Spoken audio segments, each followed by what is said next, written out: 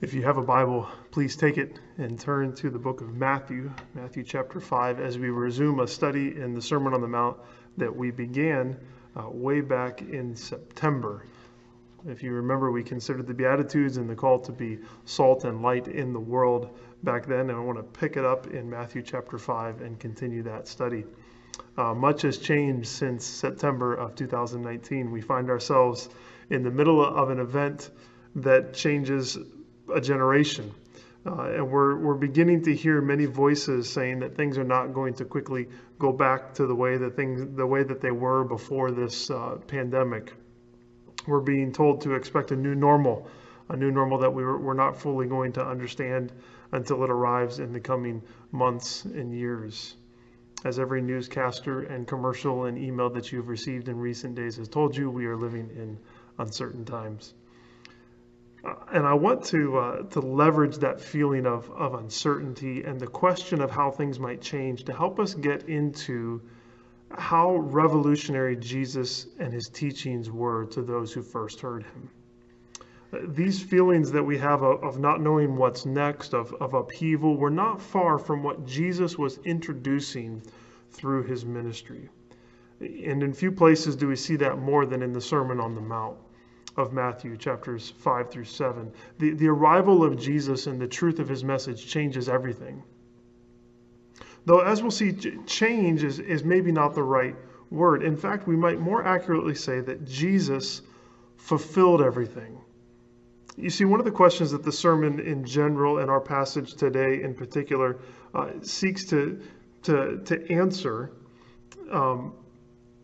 is how do the teachings of the Old Covenant and how do the new teachings of Jesus relate? How do we reconcile the Old and the New Testament? How do we rightly listen to Moses in light of the arrival of and the teachings of Jesus? Now, as I say those questions, they may sound like stale, impractical questions, things that theologians sit around and discuss and never come to any kind of an agreement on. Or maybe they're things that you think maybe first century Jews needed to deal with, but maybe we don't need to. But they are in fact questions that get at the heart of how we are to relate to God. They are relationship questions, and therefore they are salvation questions. Questions of how we can be made right with God and how we can walk in ways that please him. Questions of how do we honor him? How do we please him as his children? Questions of how we relate to one another as spouses and as families and as friends and as strangers. If God's laws are for our good, then we need to know how to obey them and whether or not Jesus' coming changes what we need to do. From the beginning of the sermon, it's Moses and the Old Covenant that come flooding into our minds. Look at Matthew chapter 5, verses 1 and 2. It says there, seeing the crowds, he went up on the mountain, and when he sat down, his disciples came to him. And he opened his mouth and taught them, saying, Blessed are the poor in spirit, for theirs is the kingdom of heaven. He then goes into the rest of the Beatitudes, but we're told there in the introduction that Jesus went up on a mountain just as Moses ascended Sinai to receive the law, and that he sat down, taking the traditional posture of a teacher in that day. But unlike Moses or other prophets, Jesus was not simply going to relay a message from the Lord. He was going to deliver a message from himself, the Lord. He begins with those Beatitudes, which we looked at last year, and he speaks about what true flourishing and happiness in God's kingdom will look like. And as he delivers those words, he speaks in the third person. He says, Blessed are those, happy, flourishing are the ones who. And then with the last beatitude, bridging into the second part of the introduction in verses 13 through 16, his perspective switches to second person. It's not blessed are those, it's blessed are you. And that continues into the famous words of you are the salt of the earth. You are the light of the world. But now look at Matthew 5, 17 through 20, and see if you can spot the change in perspective. And these verses are verses for today. Matthew 5:17. Do not think that I have come to abolish the law or the prophets. I have not come to abolish them, but to fulfill them. For truly I say to you, until heaven and earth pass away, not an iota, not a dot will pass from the law until all is accomplished. Therefore, whoever relaxes one of the least of these commandments and teaches others to do the same will be called least in the kingdom of heaven. But whoever does them and teaches them will be called great in the kingdom of heaven. For I tell you, unless your righteousness exceeds that of the scribes and Pharisees, you will never enter the kingdom of heaven. Again, Jesus is sitting on this mountain and he recalls Moses and the giving of the law. But the shock of verse 17 and the following is a bit lost on us as Jesus moves not into the third person or the second person, but into the first person with phrases like, I tell you, or truly I tell you. If you've read the Gospels, you know that Jesus often introduces his teachings with these words. It's on his lips 31 times in Matthew and 25 times in John, where he often says, truly, truly. The phrase seems not to be something that he borrowed from another teacher, but a phrase that was unique to himself and his authority. It was his version of the prophets, thus says the Lord, but in it he is the Lord himself. We may miss some of the shock of Jesus' words and authority, but the crowd understood exactly what was going on, which is why it says in Matthew 7, 28 through 29, at the end of the Sermon on the Mount, and when Jesus finished these sayings, the crowds were astonished at his teaching, for he was teaching them as one who had authority, and not as their scribes. Stott says of the scribes who were self-described teachers of the law that they devoted themselves to its interpretation and claimed no authority for themselves apart from the authorities they quoted. But it was not so clear with Jesus. So as Jesus sits on this mountain and speaks to the crowd, and as we read his words here in 2020, we should be struck by his authority. As we read this section in particular, we ask, if Jesus is claiming such exclusive authority, then what are we to make of the words of the Old Testament? How does the authoritative teaching of Jesus relate to the authoritative teaching of the Old Covenant? Who should we listen to? If we're going to be in right relationship with God, if we're going to know true joy and flourishing through walking in God's ways, then we need to know what we are to obey and how we are to obey it. And here at the beginning of his ministry, Jesus seeks to answer these questions for us. In Matthew 5, 17 through 20, we find a more general statement about how Jesus and his followers are to relate to the law. And then the rest of that chapter spells out in very practical ways related to specific commands how we are to relate to the Torah, to the law. But this introduction here today, it says to us that because Jesus has fulfilled the law, we as his followers must give it our full attention. Because Jesus has fulfilled the law, we as his followers must give it our full attention. We often want to relate to the law like a child relates to an older sibling. That older brother or sister might try to boss them around a little bit, but the younger child knows that the only real authority is with their mom or their dad. And for the New Testament follower of Jesus, the temptation in reading the law and hearing that Jesus has fulfilled the law is to say that we can now ignore the law. But he tells us, in fact, the exact opposite. He says that because he has fulfilled the law, all of his true followers will do what the law says and teach it accurately to others. That because Jesus has fulfilled the law, we as his followers must give it our full attention.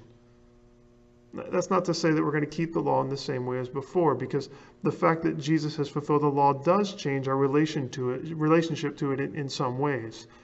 And we can also say that giving the law our full attention doesn't mean the same thing that it did for the Pharisees or for the scribes. According to verse 20, the righteousness of those in the kingdom must in fact exceed the righteousness of the Pharisees. And later on, according to Matthew 5:48, the bar is perfection. And the words here in chapter 5 are going to help us understand exactly what that means. Well, that was all introduction. So let's get into the text a little bit more formally.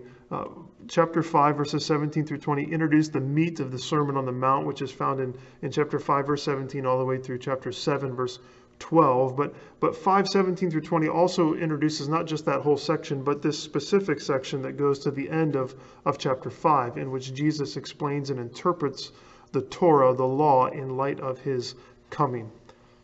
Stott breaks down these 4 verses that we're going to look at today into just 2 parts. Verses 17 through 18 focus on Christ and the law. And verses 19 through 20 focus on the Christian in the law. That's a solid, simple outline, and so we're going to stick with it. So to begin with, in verses 17 and 18, let's think about Christ and the law.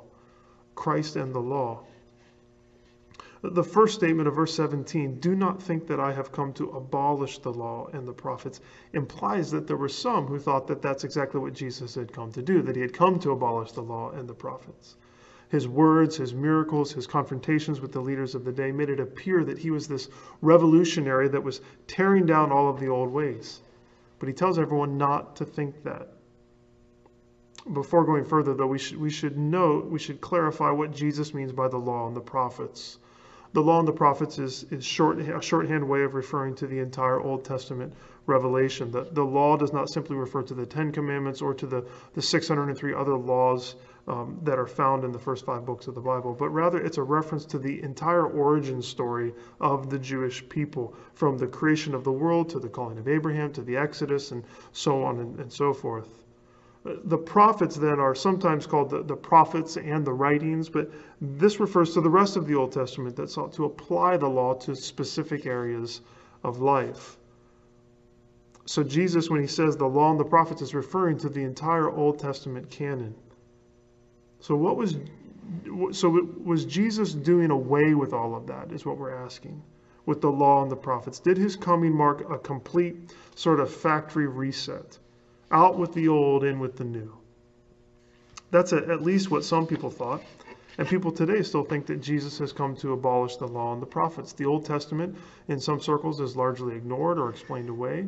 In church history, some have gone as far as to cut it out of their Bibles. Is that what Jesus would have us to do? Now, I imagine that most of us would say, no, that's not what he wants us to do. But we should be honest that in a practical sense, we sometimes live as if Jesus has abolished the law and the prophets. We ignore their teachings completely, or we assume that we should at least give a little bit more weight to the red letters of the gospel or to the arguments of Paul's letters. But Jesus says very clearly that that's not his intention for his followers. He says that he has not come to abolish or to do away with the law. And yet things have changed, because he says that he has come to fulfill the law. Dr. Jonathan Pennington, who has a very helpful commentary on the Sermon on the Mount, says the fulfillment here has to do with figurative or typological fulfillment with a hint of consummation or completion. That's a little complicated. Figurative or typological fulfillment with a hint of consummation or completion. Remember, though, that fulfillment is set in contrast to abolish. Jesus does not abolish the law. He fulfills it. He accomplishes it. He does not contrast his teaching with the Old Testament, but he reveals how his words complete the law and reveal its deeper realities. He both states and lives out the reality of the law in the most complete and fullest sense. Now, the best place to understand fulfillment is to consider how Matthew says Jesus fulfills the law and the prophets in Matthew chapter 1 through 4. He uses that word there. In Matthew 1:22, Jesus' birth is said to fulfill a messianic prophecy from Isaiah 7:14 about how the Messiah would be born and the name that he would be giving. In Matthew 2:23, the fact that Jesus was a Nazarene is said to fulfill the prophets. In chapter 3, verse 3, the presence of John the Baptist as the forerunner of Jesus fulfills Isaiah 40, verse 3. And in chapter 4, verse 14, the start of Jesus' public ministry fulfills the prediction of this coming light that Isaiah talked about in Isaiah chapter 9. If we reflect on these passages in Matthew 1 through 4, we see that these are not just the fulfillment of predictions that prove that Jesus is the Messiah. Rather, they show that Jesus is the full picture of the Old Testament shadows. He figures and he completes all that came before him. He is the new Israel who conquers Satan and temptation in the wilderness. And he is the greater Moses who brings to completion the law and the prophets. In the popular novel Ready Player One, the main character is part of a worldwide computer game with all these various quests. And in one of the quests, he finds himself, through the wonder of virtuality, inserted into a movie. And not simply inserted as some sort of an observer, but as one of the main characters. And the game that he's playing as he's in this movie is that he has to perfectly act out all of the parts that he has been placed in. And for every misstated piece of dialogue or movement that he misses, he loses points. And he obviously gains points for doing what he's supposed to do as the character in this movie. It's a silly illustration, but at least it helped me to think about that this is in some sense the way that Jesus was fulfilling the law. He's not completing some sort of obstacle course of rules and regulations. Rather, he is being the person that fulfills the law. He is the character. He's the person that figures and completes all that the law was pointing to. As he lives, he fulfills the law by modeling to us what perfection and what keeping the law perfectly, what it would have looked like and what it does look like. Jesus kept the whole law. He took every bit of it seriously. He did away with none of it. As verse 18 says, he gave attention even to the smallest stroke of the pen, the dot of every I, the cross of every T. And even in his death and resurrection, he fulfills the law, just as he explains to the two disciples on the road to Emmaus when he says to them in Luke 24, "O foolish ones and slow of heart to believe all that the prophets have spoken. Was it not necessary that Christ should suffer these things and enter into the glory?" And then he talks about how he shows that he fulfilled all the law and the prophets. And this is the core of what Matthew seems to be driving at, namely that when we look to Jesus, we see all that the law and the prophets were pointing to. We see it in human form. Jesus fulfills the law in a way no one had ever done, and in a way that no one has or ever could. He fulfills it by figuring it, by being the perfect representative of what the law lived out perfectly should look like. So this is the relationship between Christ and the law, that he fulfills the law by completing it perfectly, by figuring it perfectly. And John Stott takes us nicely into our second point with these words. He says, having stated that his purpose in coming was to fulfill the law, Jesus went on to give the cause and the consequences of this. The cause is the permanence of the law until it is fulfilled, verse 18, and the consequence is the obedience to the law which the citizens of God's kingdom must give. And so we arrive in verses 19 through 20 of our discussion at the Christian and the law. The Christian and the law. Stott helps us see that Jesus' fulfillment of the law does not do away with the law's importance, rather it heightens it.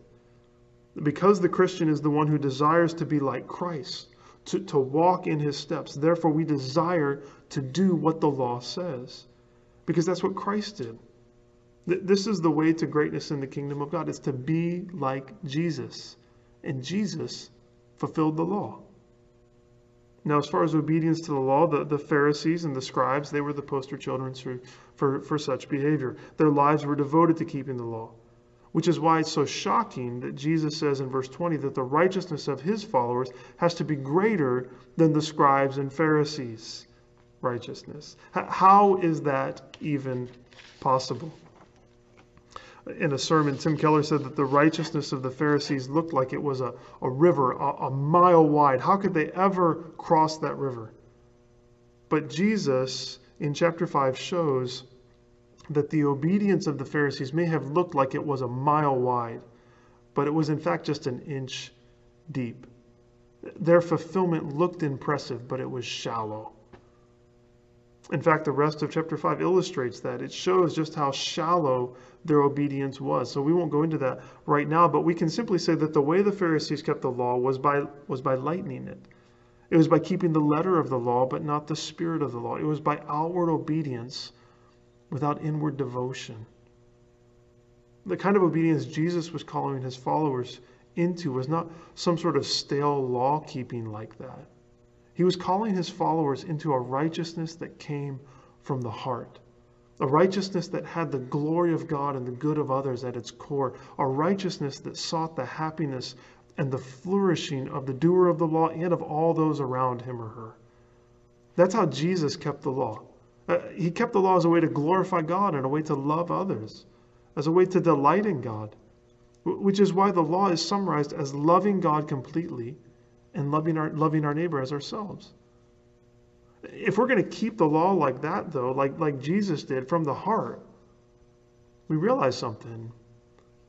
we realize that we need a new heart.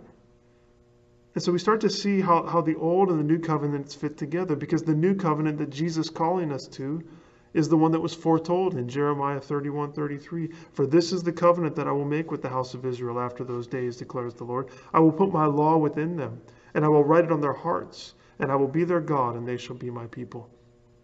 It's the new covenant of Ezekiel 36:26-27. And I will give you a new heart, and a new spirit I will put within you. And I will remove the heart of stone from your flesh, and give you a heart of flesh. And I will put my spirit within you, and cause you to walk in my statutes, and be careful to obey my rules. Jesus fulfills the law because he, as the Spirit-filled Son of God, is able to keep it in a way that no one else ever could. And he calls us as his children to obey the law because he knows that on the day of Pentecost, he is going to send his Spirit to live within all of his true followers so that we might obey God's law from our hearts. Dr. Pennington, again, he says that righteousness in Matthew is whole person behavior that accords with God's nature.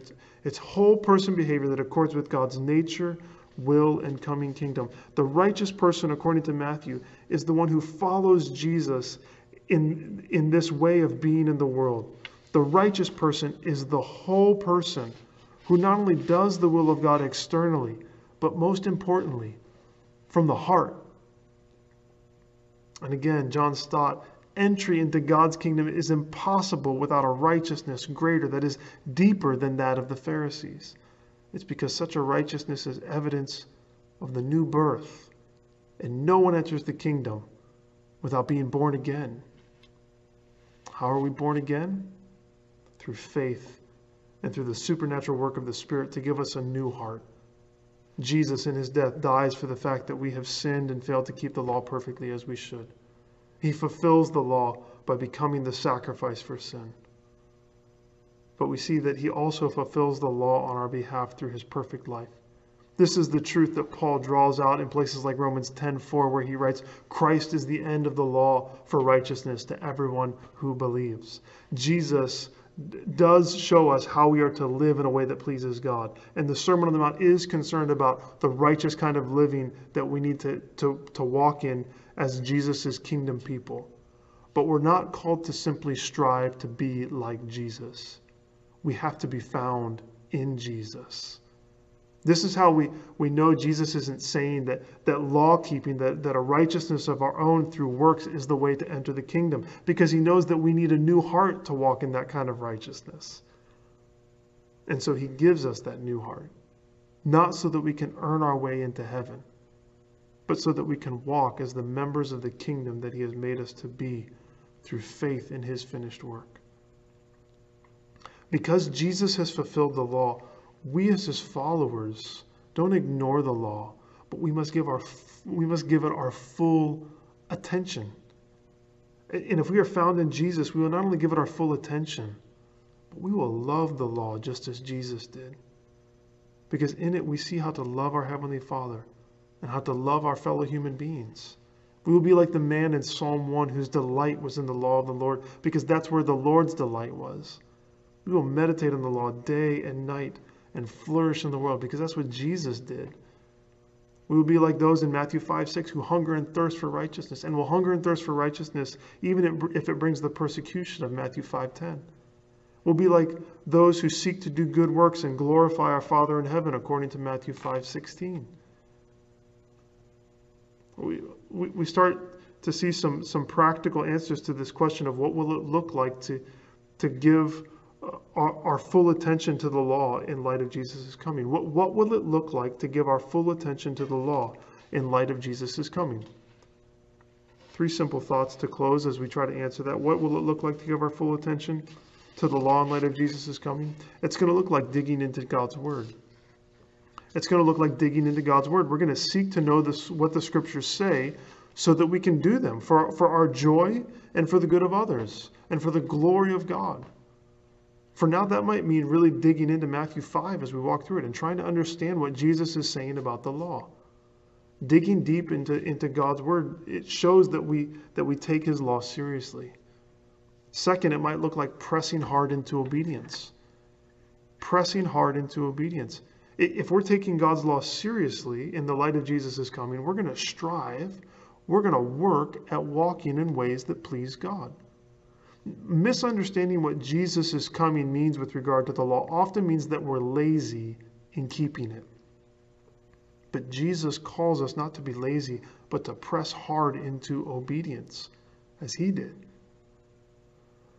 So we dig deep into God's word. If we are giving the law our full attention, we're pressing hard into obedience, and finally, we're resting fully on faith in Christ.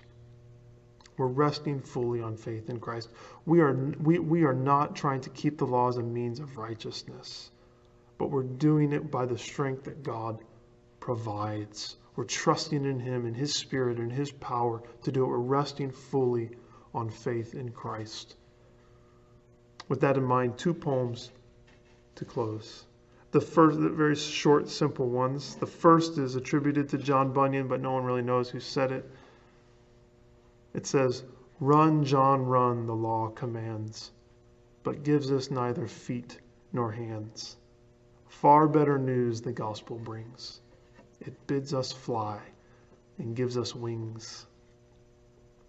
And finally, a hymn by William Cooper that captures the change that Jesus brings to how we relate to God's law. He says this: "To see the law by Christ fulfilled, to hear his pardoning voice, changes the slave into a child and duty into choice." To see the law by Christ fulfilled, to hear his pardoning voice, changes the slave into a child, and it turns duty into choice. Brothers and sisters, let us not live as slaves to the law, but as children who trust in Jesus, the great law keeper, and as those who freely choose from hearts overflowing with love to walk in his ways. Let's pray. Father, we admit as we read the law, whether it's the Old Testament law or the new law we find here, or this fulfillment of the law that we find in Matthew, Lord, we recognize that we cannot keep it on our own. And so we thank you for Jesus, who has come to fulfill the law. Lord, we thank you for Jesus, who has come to give us his righteousness. And we thank you for Jesus that has come to give us his Spirit so that we can walk in the ways that you've called us to. Lord, I pray that as we consider Matthew 5, that we would not be those that run from the law, that we would not be those that ignore the law, that we would not be overwhelmed by the law, but that we would see, Lord, that by your Spirit and by the new heart that you've put in us, that we can walk in your ways, that we would dig deep into your word, and that we would take seriously obedience, that we would press hard into obedience and know the power that comes through Christ to obey your word. We ask all this in Jesus' name. Amen.